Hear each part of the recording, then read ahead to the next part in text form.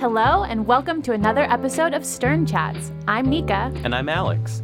And today we have a guest who I am very excited about. I have been looking forward to having this conversation all week. Me too. And to tell us a little bit more about him, we have our production manager, Yulia, here with us in the studio. Hey guys, thank you. Well, I have also been looking forward to this episode featuring our guest, Jonathan Herzog. Jonathan is a Stern MBA graduate, and some of our New York City-based listeners may recognize his name because he's running for Congress. As you might imagine, he has a super impressive background and is also extremely intelligent and down to earth. I have really enjoyed getting to know him, and I can't wait for our listeners to hear from him as well. Sounds awesome. Well, without further ado, cue that music.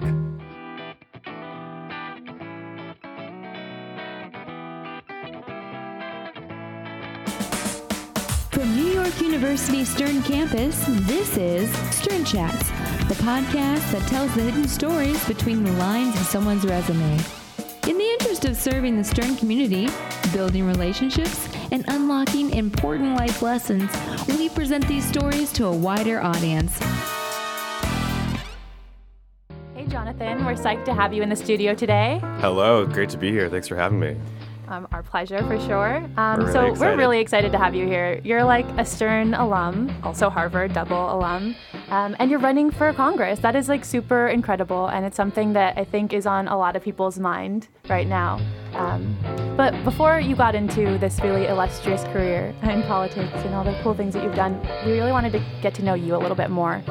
So if you could just like bring us just introduce yourself in your own words, your 30-second pitch, if you remember that from Stern days. back to the launch days, right? Well, thank you guys so much for having me. Thanks for doing this. So I'm Jonathan Herzog, born and raised in New York, grew up in the district. So we're actually in the 10th Congressional District of New York, which is the west side of Manhattan and South Brooklyn. I'm the son of immigrants, and I'm a 2017 Stern alum, Block 4, for anyone who cares. And I'm an organizer and advocate for universal basic income. It's my passion project and obsession and focus. And it's why I'm running for Congress now in the district. Great. So you grew up near Stern and then went to Stern. So what was growing up in Manhattan like? Yeah, so I grew up around Hell's Kitchen on the west side. And it involved a lot of crosstown buses and subway rides at an early age and learning how to fall asleep and then wake up miraculously as the doors open. It's a real skill, and that's what growing up was like. A lot of swimming indoors. Wait, where's the best pools in Manhattan? That's a very contentious question. Don't tell me I need an Equinox membership. So I swam at the JCC nice. on the west side. And this is just a fun tidbit that you don't care about, but the only ozone-treated pool in New York is at the 92nd Street Y. So if you don't like the smell of chlorine... Okay, ozone-treated. I'm going to sound super ignorant, but can you please enlighten us? Ozone-treated. Yeah, so this is just a reflection of like the kind of nerd I was growing up, where I was really interested at a young age on the effects of different disinfectants. Apparently, there's lots of different ways to treat a pool. So there's bromine, there's UV, there's chlorine, there's ozone. So if you go to the 92Y, they actually use ozone as a means of disinfecting their water. How do you bottle ozone? I remember I couldn't spray hairspray because that would cause a hole in the ozone, but how do you get ozone? So it's some very complicated industrial process in some separate space. Got it. But yeah, fun fact of the day. Well, I think you need that level of healthy curiosity to accomplish all the things that you've accomplished at such a young age. Awesome. So growing up in Manhattan, were there any formative moments during your childhood that brought you to follow a career in politics or a career in advocacy for, as you mentioned, UBI and other things? Yeah, so I think there were a couple of big juncture moments. I think one is just first being the son of immigrants and growing up in the system. You have to kind of reverse engineer it for yourself. And so you're like, well, what's this thing we call a liberal arts degree? What's this thing we call the SATs and the APs, and kind of figuring out the system from the inside. And so that level of kind of perspective and different framework definitely pushes you to question the status quo and the set of strictures as they are. I think one other facet of why I came to fight for universal basic income is growing up gay in a fairly conservative household. And so also having that level of sort of tension and kind of outsiderness. And so I think those two perspectives have shaped a lot of my worldview and kind of approach. And unwillingness to accept the fact that in the 10th district, in the world's financial capital in 2019, in the richest, most advanced society in our history, 16% of people can't meet their basic needs. And that's crazy to me. Awesome. Yeah. So you'd represent a pretty diverse group of people in the 10th district. NYU would be inclusive of that. So a lot of us maybe vote in our home districts or vote absentee, but a lot of the people that you'd be talking to on this podcast are your constituents. So how would you say that UBI and some of the policies of Andrew Yang, which I think you're a supporter of, or you know that, would you say apply to NYU students and just the student experience? Totally, yeah. So lot to unpack there. So I came back to Stern a couple of weeks ago, doing a chat at the Stern Policy Forum. And one of the things I asked folks in the room was, like, raise your hand if you want to start a business of your own or be your own boss. And like half the hands in the room went up. And I was like, me too. We all come to business school. We all want to pivot and figure out what we want to do with our lives. But a lot of us want to be the leaders of our own enterprises. And then, in turn, no surprise, we all know, I asked, well, so what are you going to do after graduation? What do you have kind of lined up? And the answer was essentially work for Amazon.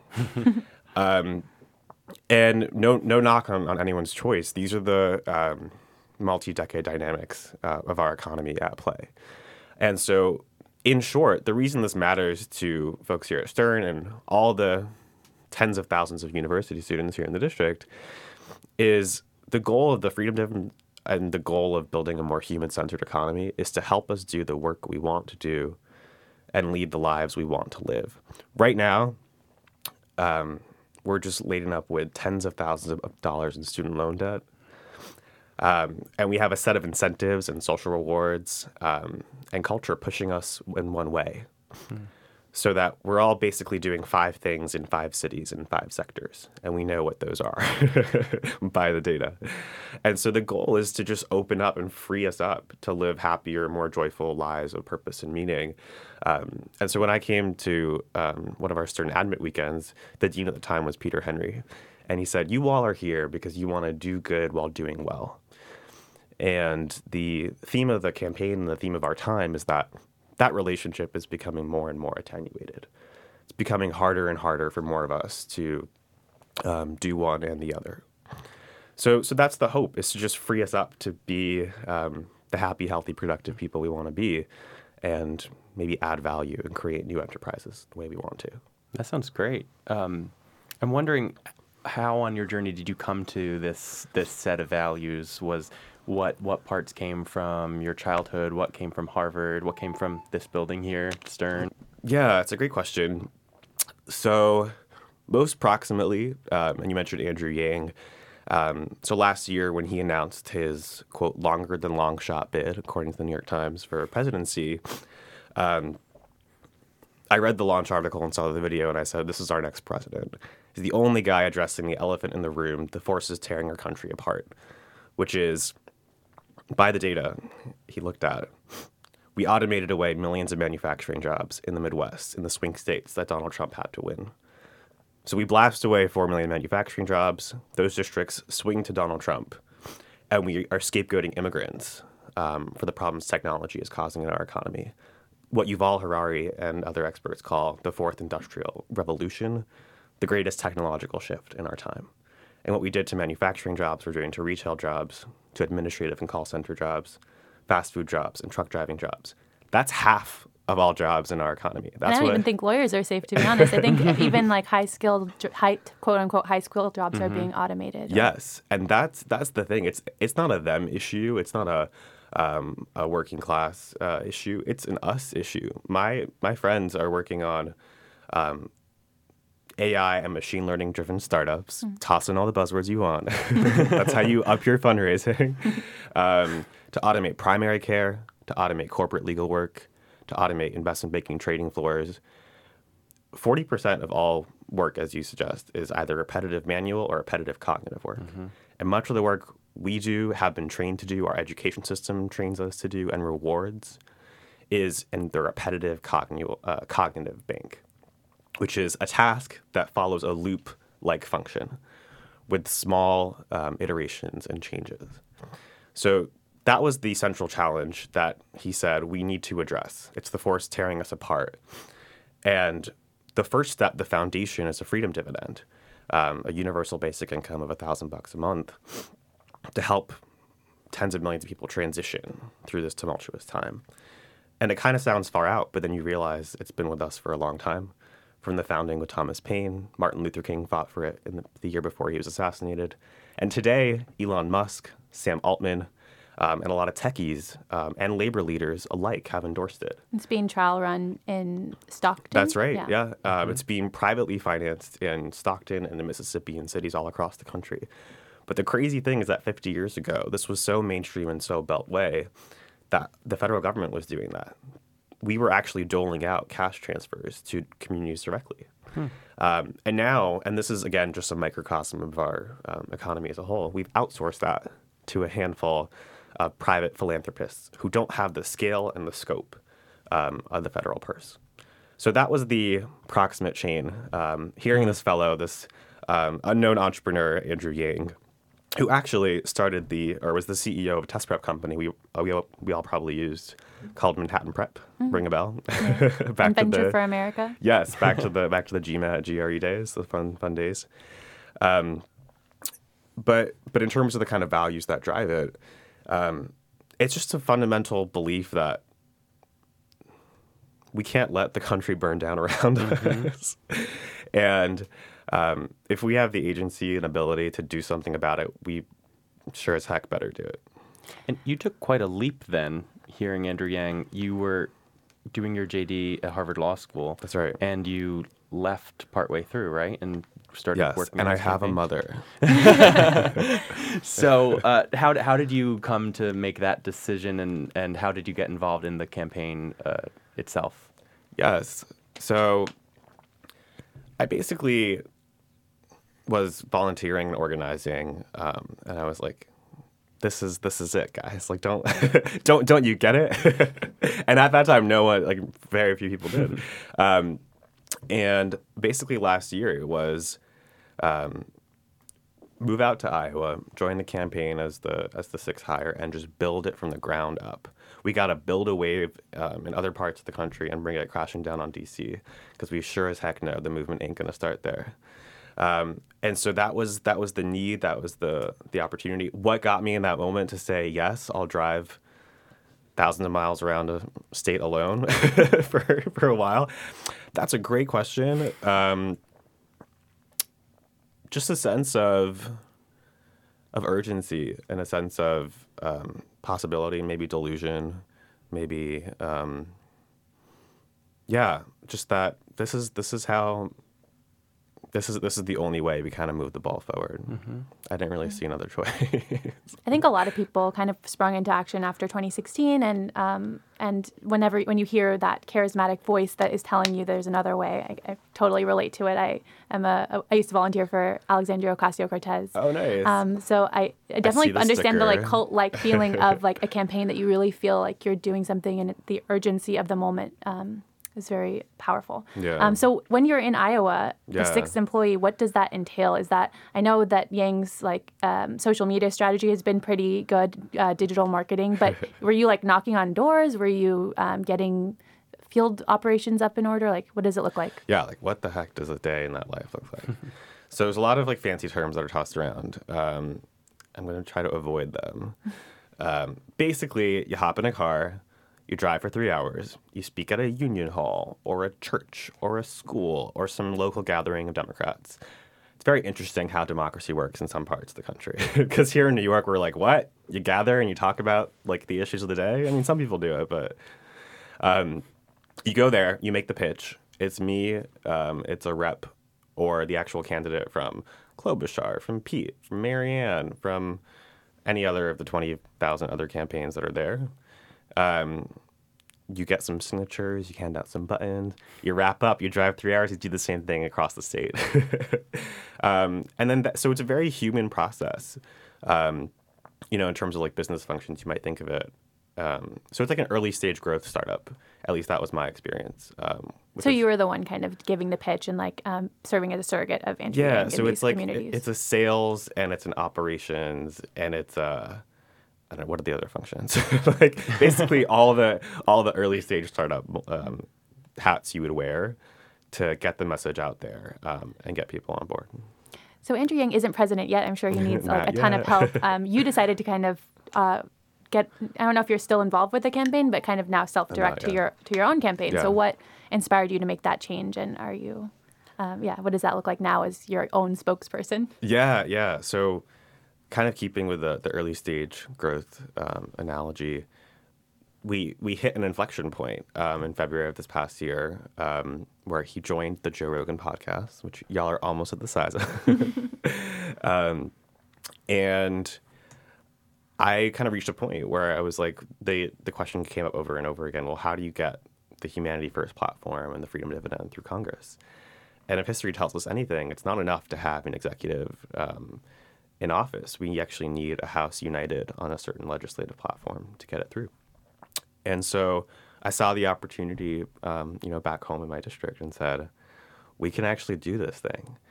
It's literally this straightforward. If we get 15,000 people, 2% of all people who live in the 10th district, to get behind a vision of a more human-centered economy, then we've won the seat. That's just the math of it. Because in the only primary election we've had in the district for 20 years, 4% of people voted. So we can totally do it next June and bring it all the way. That's awesome. So you're running against Nadler, but then I'm sure that it's also a semi-crowded field in terms of other progressives that you are running against. How do you kind of create kind of a multi-pronged campaign that kind of challenges the incumbent, but then also makes allowances for the other contenders? Yeah, so I think the spirit of it has kind of been to not campaign negatively against anyone and just really make the affirmative case and affirmative vision for what our economy and our future can look like. And it's kind of crazy, but in many ways, Stern was a perfect training ground for that because it makes us view the world in very data-oriented, analytical ways. And so one of the questions is, going back to how do you do good while doing well for yourself is we literally are following one particular metric or three big metrics in our economy. Those are stock market growth, unemployment, and GDP. And so we know in our businesses and our enterprises, if we're following the wrong numbers, then we're screwed. And so part of the goal of the campaign is to change the metrics of our economy so that actually doing good is doing well. So if we create a more inclusive set of GDP measurements, like life expectancy, like quality of life, like happiness, like environmental quality, and we actually bake in those numbers, which we have numbers for, as a measurement of economic growth and progress, then if you set out and you want to start a business that makes kids stronger and healthier or makes the environment more sustainable and cleaner, that's economic growth. That's progress. So that's really the goal, is to build the case and build the vision for an economy that just works for us. Is that part of, on your website, you have your campaign listed as evidence-based universal liberalism? Could you elaborate on that term? Yeah. It's basically just like, start with the data. Start with the numbers.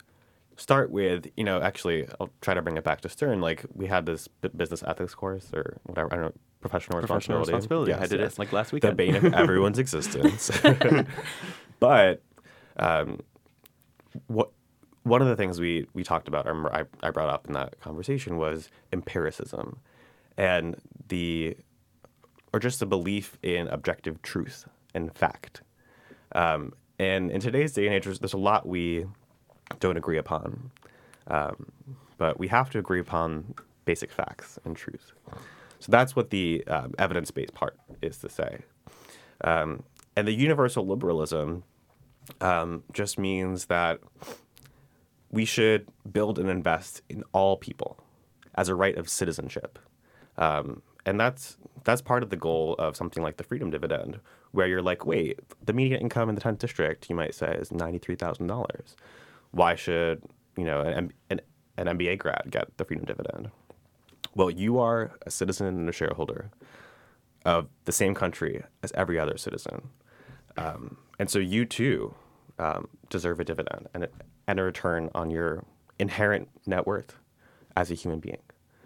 And so that's what universal liberalism is. It's just that our policies and our values and our vision should apply equally to everyone.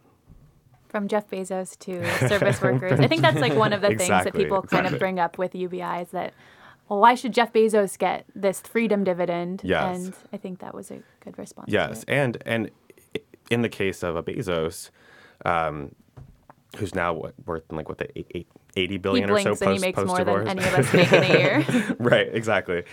He's going to be paying so much more into the system, right? If we look at the revenue side of a universal basic income, it's going to be paying tens of millions into it because of the value-added tax mechanism. Yeah, can you talk about the value-added tax? It's going to be a tax on corporations that benefit from this rise in automation. How does that work? Yeah, so basically, if we take, again, really a lot of this emanates from our Stern MBA 1 core. Yeah, did Andrew Yang take it? So if we think about like this phone or any product we're sold, there's aluminum, there's glass, there's silicone, there's so many different components and parts of the value chain that our classmates and friends are in the business of optimizing, right? That supply chain. So the value-added tax, the way we pay for this freedom dividend, gives us, the public, the people, a slice of every single part of the value chain. So a value-added tax is what every other industrialized economy has at twice the level that's being proposed. And so someone like Jeff, he doesn't have a taxable event. So if we're going to ratchet up your income tax at 70, 80%, he's going to be like, sounds good. Because you know what I do with my tens of millions of dollars? I send it into corporate buybacks or invest it in Blue Origin, literal spaceships. So if we set a value-added tax, we can actually get some of the gains from new technologies and from AI. Because right now, in 2019, the top 5 market cap companies in our economy, we know them, we use them every single day. The Amazon, the Facebooks, the Googles, the Ubers of the world, Netflix, pay literally zero in federal taxes. And why is that? Because we don't have a mechanism in place to capture some of the gains of AI and new technologies. And that's what the value-added tax will do. Awesome. So UBI is just one pillar of like a kind of 3-pillar policy platform that you're running on. So universal basic income, Medicare for all, and democracy dollars. Can you speak a bit more about Medicare for all and democracy dollars? Is Medicare for all kind of the same platform, the same policy that Bernie Sanders is pushing, or is it a different view on that? So I'll say generally speaking, again, the kind of goal and the reason this matters to like Sternies and prospectives and students here is, again, like think about the business you want to start or the dream job you would have. Right now, we have this thing called job lock, right? Where because your healthcare benefits we set up a century ago are tied to your employer for the most part. You're like, oh, wait, I can't change my job. I can't do the thing I want to do because if I leave it, I literally won't have healthcare. So the goal of Medicare for All is to have a competitive public option where the government competes on prices. And we all want the cheaper, higher quality, better access option. Again, just so that we can all do the work we want to do and start the companies we want to start and not be fearful that we'll lose our healthcare. And the same goes for democracy dollars. It's just public financing of our elections. Could you walk us through what that is a little bit? Yeah. So basically, when you turn 18, so think about this future, right? You graduated from high school, and when you turn 18, everyone gets $100 a year in a voucher that you can allocate to any federal candidate of your choosing. Right now, I can tell you this as someone who's running for office, is there's like real people, real humans, like Sternies and, people all around the city. And then there's money. And if you haven't met congressional candidates or if they haven't come knocking down your doors, it's because you don't have money yet. Give it like 10, 20, 30 years and they'll be calling you like crazy. The goal is to align the two. And that's the whole theme and purpose of the campaign, is to align our incentives so that our preferences and our values are actually reflected in our government. Because right now, if you're elected into Congress, you spend half of your time, on average, just calling rich people for money. That's absurd. And that distorts all of our priorities. And if you care about gun safety or climate change or anything to pass in the legislature, we need to basically go, again, let's take some operations class lessons here. Root cause analysis, right? Look at the origin, look at the source of the money. And oftentimes that's where you'll see the policy distortion start. Awesome. So that's an interesting future state. I'm wondering, is your current campaign people funded, or do you currently accept corporate PAC money? A lot of politicians have kind of made that distinction. Where do you stand on that? Yeah, so definitely 100% people funded. Awesome. I think hypocrisy is a really terrible thing. It's something I have very little patience for. Yeah, I think we have to emulate and live the kind of values and world we want to create and build ourselves. Awesome. So earlier you were talking about when you were at Stern and people wanting to be entrepreneurs, but then ending up at Amazon. Yes. And, we are not yet in this future state that you're imagining. So I'm curious, what were you proud of during your time at Stern? And what do you wish you maybe had done differently if you had lived in the future Jonathan Herzog Also, maybe world? where did you intern? Because I'm interested in hearing that. Lots of good stuff. Okay, so the first thing that came to mind when you said that was I remembered I blocked this out of my mind because of a traumatic experience, but I entered the Berkeley Venture Competition. Does that ring a bell? Mm-hmm. It's like that thing where they're like, we'll give you money if you have a good idea. Yeah. My idea at the time, I thought this was genius, pure genius. It was called, actually, if someone wants to hear it, ready? Here's an idea you can make $0 out of. It was called Oasis, and it was meant to be the Soul Cycle for swimming. You heard that right.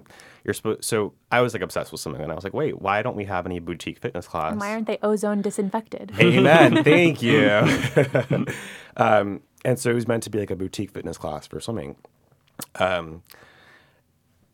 Not a good idea, not a sustainable business structure, but it was a great experience. Putting together the pitch and getting knocked down and told you're crazy. So your question was, what would you have done differently? And then what did I do? Okay, I'm not answering either. Very political of you. So it's okay. So where did I work? I got a SIF. They still have that social impact internship fund. So I highly recommend it. It's so generous compared to most places. I got a SIF fellowship to work at Mayday US, which was a super PAC to end all super PACs. Great experience. Loved it and was so grateful. I recommend everyone to do it if you can. And then I worked at Goldman my second summer in between business school and law school. So a lot of it isn't theoretical. I've actually been in these places. What would I have done differently? What is the place upstairs called again? Oh my gosh, Sosnoff Cafe? Okay, I would have eaten there less. Oh my gosh, I haven't eaten there once. Okay, Well, cool. I'm doing right by you then. Yeah, I mean, I feel bad. Okay, so the carrots and the hummus are good. Little baggies are good. But beyond that, just you gotta venture out. So I should have ventured out more. Okay, that's good. Well, you're from here, so I feel like you might have not been so entranced by all the amazing food options in Manhattan. Yes or no? Well, okay, so I think they invented maple. Does that ring a bell? Mm-hmm. But that ended. It's gone, yeah. right? So there were 6 or so meal service deliveries that everyone got obsessed with, and Everyone uses Meal Pal right now, which Meal Pal, isn't the okay. best for vegetarians. Yeah, there's a lot. So it's a very saturated market, but there's a lot. That was a lot of how we ate back in the day. Awesome. And you, okay, elephant in the room. You're very young. I You am very mentioned the Berkeley, like you were a Berkeley scholar. Yeah. You were in the entrepreneurship competition. Fancy name for just like youngins. Yes, Like, super what are we young. doing here? How was that experience coming into a situation in which you're like a good 5, 6, sometimes 10 years younger than your classmates? And yeah, what was that experience like? I'm really curious. Yeah, I thought it was great. I felt very lucky to be here. And in many ways, I would not be doing what I'm doing now or have had the good fortune of just exploring and experimenting because that lowered the stakes of my being here a lot. And so that was incredible. It was really, really awesome. I spent a lot of my time here, not in Kaufman. I spent a lot of time abroad, actually. Did all the DBIs I could and studied abroad. And so it was really, really, really eye-opening. And I'm, just incredibly grateful for it. Where did you study abroad? Where did you do DBIs? And what was the most impactful for you out of all that experience? Oh, my gosh. This is such a throwback. It's a DBI in Shanghai, in Costa Rica. I did some class in Copenhagen. I did a semester in Sydney. There's probably more in there. But it was just incredible. It's such a great program and really unique to Stern, I think. You majored in psychology undergrad. You came to Stern. I did. You did a lot of travel abroad. You did the Berkeley competition. You worked at Mayday. You worked at Goldman. You went to Harvard Law. What's the common thread? How does this all sort of come together to you and your current campaign? Yeah, you're like, what's this random mishmash across me? I think the common thread is very rooted in our own humanity. So psychology, right, it's just a study of human behavior. Like a lot of these fields and a lot of all the moats around these industries and the academy are just like fancy words to block you out. And you're like, wait, I understand this stuff too. It's just like the study of us as people, how we relate to each other, how we relate to organizations. So not that you asked, my thesis was on self-deception, the ways in which we lie to ourselves and how that affects our behaviors. And then we kind of just scale that up in business school, right? It's the organizations and institutions that humans create to have functioning markets and to create value. And then the law is just the kind of guardrails that we set up to guide human behavior in all our interactions with one another. And then working in the Attorney General's office and Mayday and Goldman and a law firm, it's just different parts of our economy and different parts of the ways we organize human life. And that's the common thread, is just like how we function and operate as people without being at each other's throats. Awesome. So all those things could just be like different ethnographic studies that you did. Like almost like I could see him with his little anthropologist pad and just taking notes that he could use for later. Awesome. So I'm sure that really all those different viewpoints and experiences really prepared you for all the different personalities and challenges that you'll be facing in the coming months. As somebody who's running a campaign, how big is your team? What does your day-to-day look like? I'm sure you're like around district mostly, but do you travel elsewhere? Yeah, and so I guess it kind of goes back to one of your earlier comments where I'm like, I don't see myself as a politician, and I hope people don't, where it's like, the whole point of this is just to show, is to win and to pass the policies, but it's to show that if you actually like kind of reverse engineer and look at the rules of the system we have, we actually do theoretically live in a democracy, where if you want to run for Congress, there's essentially two hurdles. Be 25 by the day of the inauguration and have been a resident of the United States for 7 years. That's it. So we've been kind of brainwashed into thinking that our government and our representatives are some separate class that's unattainable or not us, right?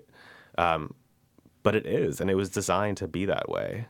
So in terms of like what the team looks like, again, it's kind of weird because I come from the Yang world, which is like AI and tech and software powered and social media driven, and really grew organically from long form podcast conversations, and a lot of really, really passionate volunteers from all over the country. And that's the crazy thing, is that it really is just people who want to see a better future for themselves. and realize that no one's going to do it for us. We're going to have to do it ourselves. So can you demystify the process a bit? What Yeah. does it take to like announce your candidacy? Or I'm sure there's a bunch of paperwork. Yeah, so that's a great way of putting it. It's a lot of paperwork. So basically you Google FEC Form 1, then you Google again, new tab, FEC Form 2, you open a bank account, and then you enter your name, and then you file them, you submit it online, and then you are a candidate. You officially declared. And then ideally you have some set of policies or vision or reason you're running, and then you just share them online. So when did this process happen for you? When did you? Yeah, like just a couple of weeks ago, like Oh, wow. a month and a half ago or so. Didn't know it So was that pretty new. recent. And how did you feel at that moment? Was it sort of anticlimactic since it's just submitting an online form, or what were the emotions you were feeling at that time?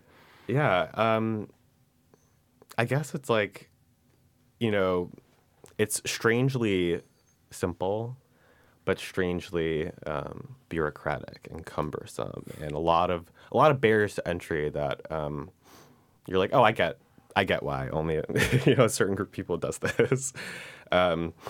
So yeah, I mean, part of the hope as well is to streamline and to make our government more tech savvy, make it easier to vote, for example. And just bring all the lessons or some of the lessons from how to create an effective organization into the highest realms of government.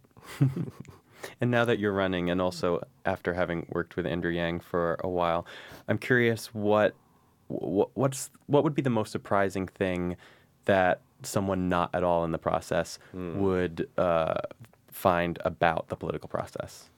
So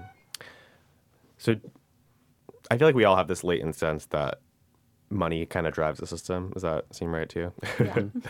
So I don't know if it's surprising, but once you're in it, once you're in the guts of it, you kind of see how the sausage is made. It's 10 times worse than you could ever imagine. And that's a bummer.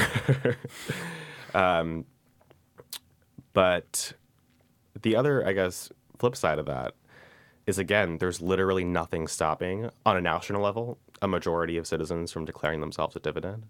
And on our local level here in New York, literally 15,000 of us for declaring a new direction for the district and for the country.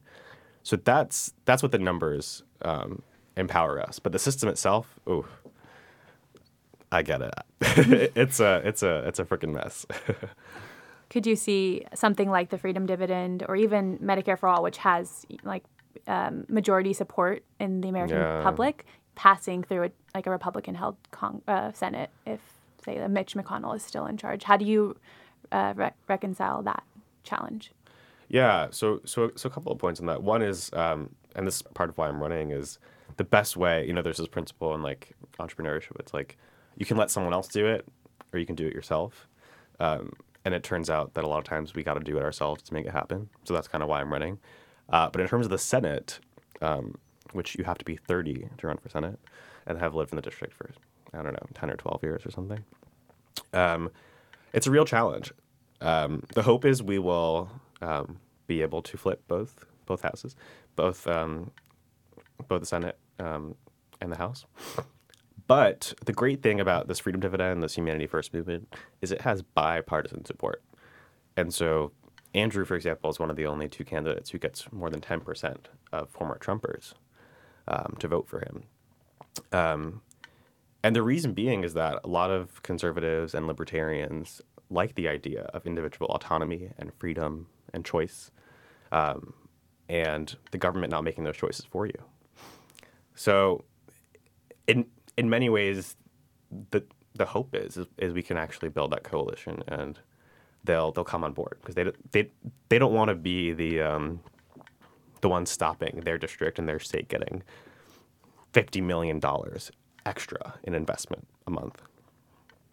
In a media landscape that is so fragmented, though, nowadays, with a unique situation like this that is somewhat bipartisan, what is your strategy to reach people on the far left, on the far right, who actually agree with UBI and the other pieces of your platform? Yeah. So a lot of it is just social media, frankly, in terms of just making the case. Podcasts, like what you guys are doing, because in many ways it's incredibly simple. Ready? It's like you get $1,000 a month, you get $1,000 a month, we all get $1,000 a month. But in many ways, there's much deeper macroeconomic trends and the effects of technology and the economy that we can dive into only in a longer form conversation. And so that's kind of been the secret sauce of the Yang campaign. That's how it grew, is long form, substantive, policy-based conversations. And then you realize people land on it in different ways. People land on it from a progressive lens. They're like, oh, MLK was fighting for this as a civil rights fight. Or they say, oh, Milton Friedman was fighting for it as a libertarian fight. And so many different perspectives and lenses, from labor leaders to techies, end up falling on it on their own terms.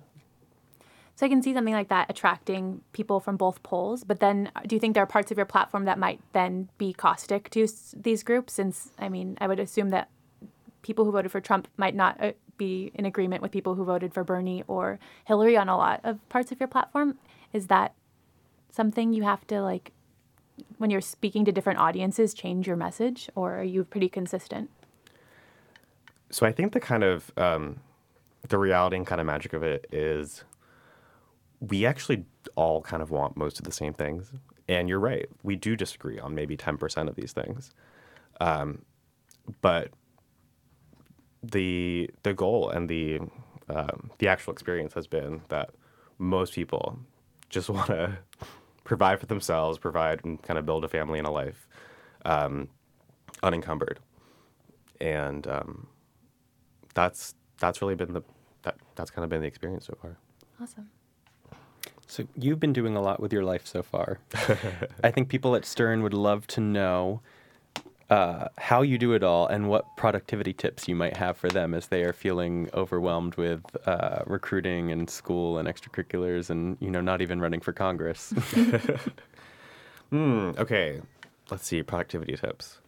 So I downloaded this Gmail app called Sorted, which I don't use. It just kind of sits there and I hide the taskbar. Because someone was like, oh, this is a great productivity tip. You should use this. It hasn't been helpful at all. But I think the most important thing for productivity is constantly asking yourself, what do I want? What's my goal? What's the real reason I'm doing what I'm doing? And am I aligning that with how I spend my day to day? And that's a not particularly helpful productivity tip. But if we can pull it back to UBI, you talk about a lot of work is repetitive, what did you call it? Cognitive repetitiveness or manual repetitiveness. Yeah. If maybe you can work smarter, not harder, and find ways to do that. Yes, that would I love be kind it. of... Okay, so wait, have you guys had Sonia Marciano? Mm-hmm. I wish. I did. Okay, I did not. For strategy, advanced strategy? Strategy. Okay, so she is the gem of this institution. I encourage everyone to take her course. She says, and this is actually a better answer to your question, she says we should sock puppet. Do you remember this? Okay. Mm-hmm. So for those who haven't heard of it, and you can probably do it better, but she says her daughter went to this class or something, and one project was you had to deliver a sock puppet for English class. So one of the students came in with a paper bag and a Sharpie driven, but I'm not doing it well. Someone else took their sock off and then in class and was like, here's my sock puppet. And her daughter came home and she's like, Mom, we have to get glitter. We have to make this thing all snazzy and fancy and spend lots of time on it. And then it turns out they all pretty much got an A- or a B+ on the project. And so her whole thesis of enterprise growth and really productivity on a personal sense is sock puppet the shit that doesn't matter, and then invest in the stuff that does. And so I think one of the biggest challenges is well, what does matter? Mm-hmm. And that's the question we have to keep asking ourselves and the people around us all the time. Because as you said, it's spend your time working smart, not necessarily working always the hardest.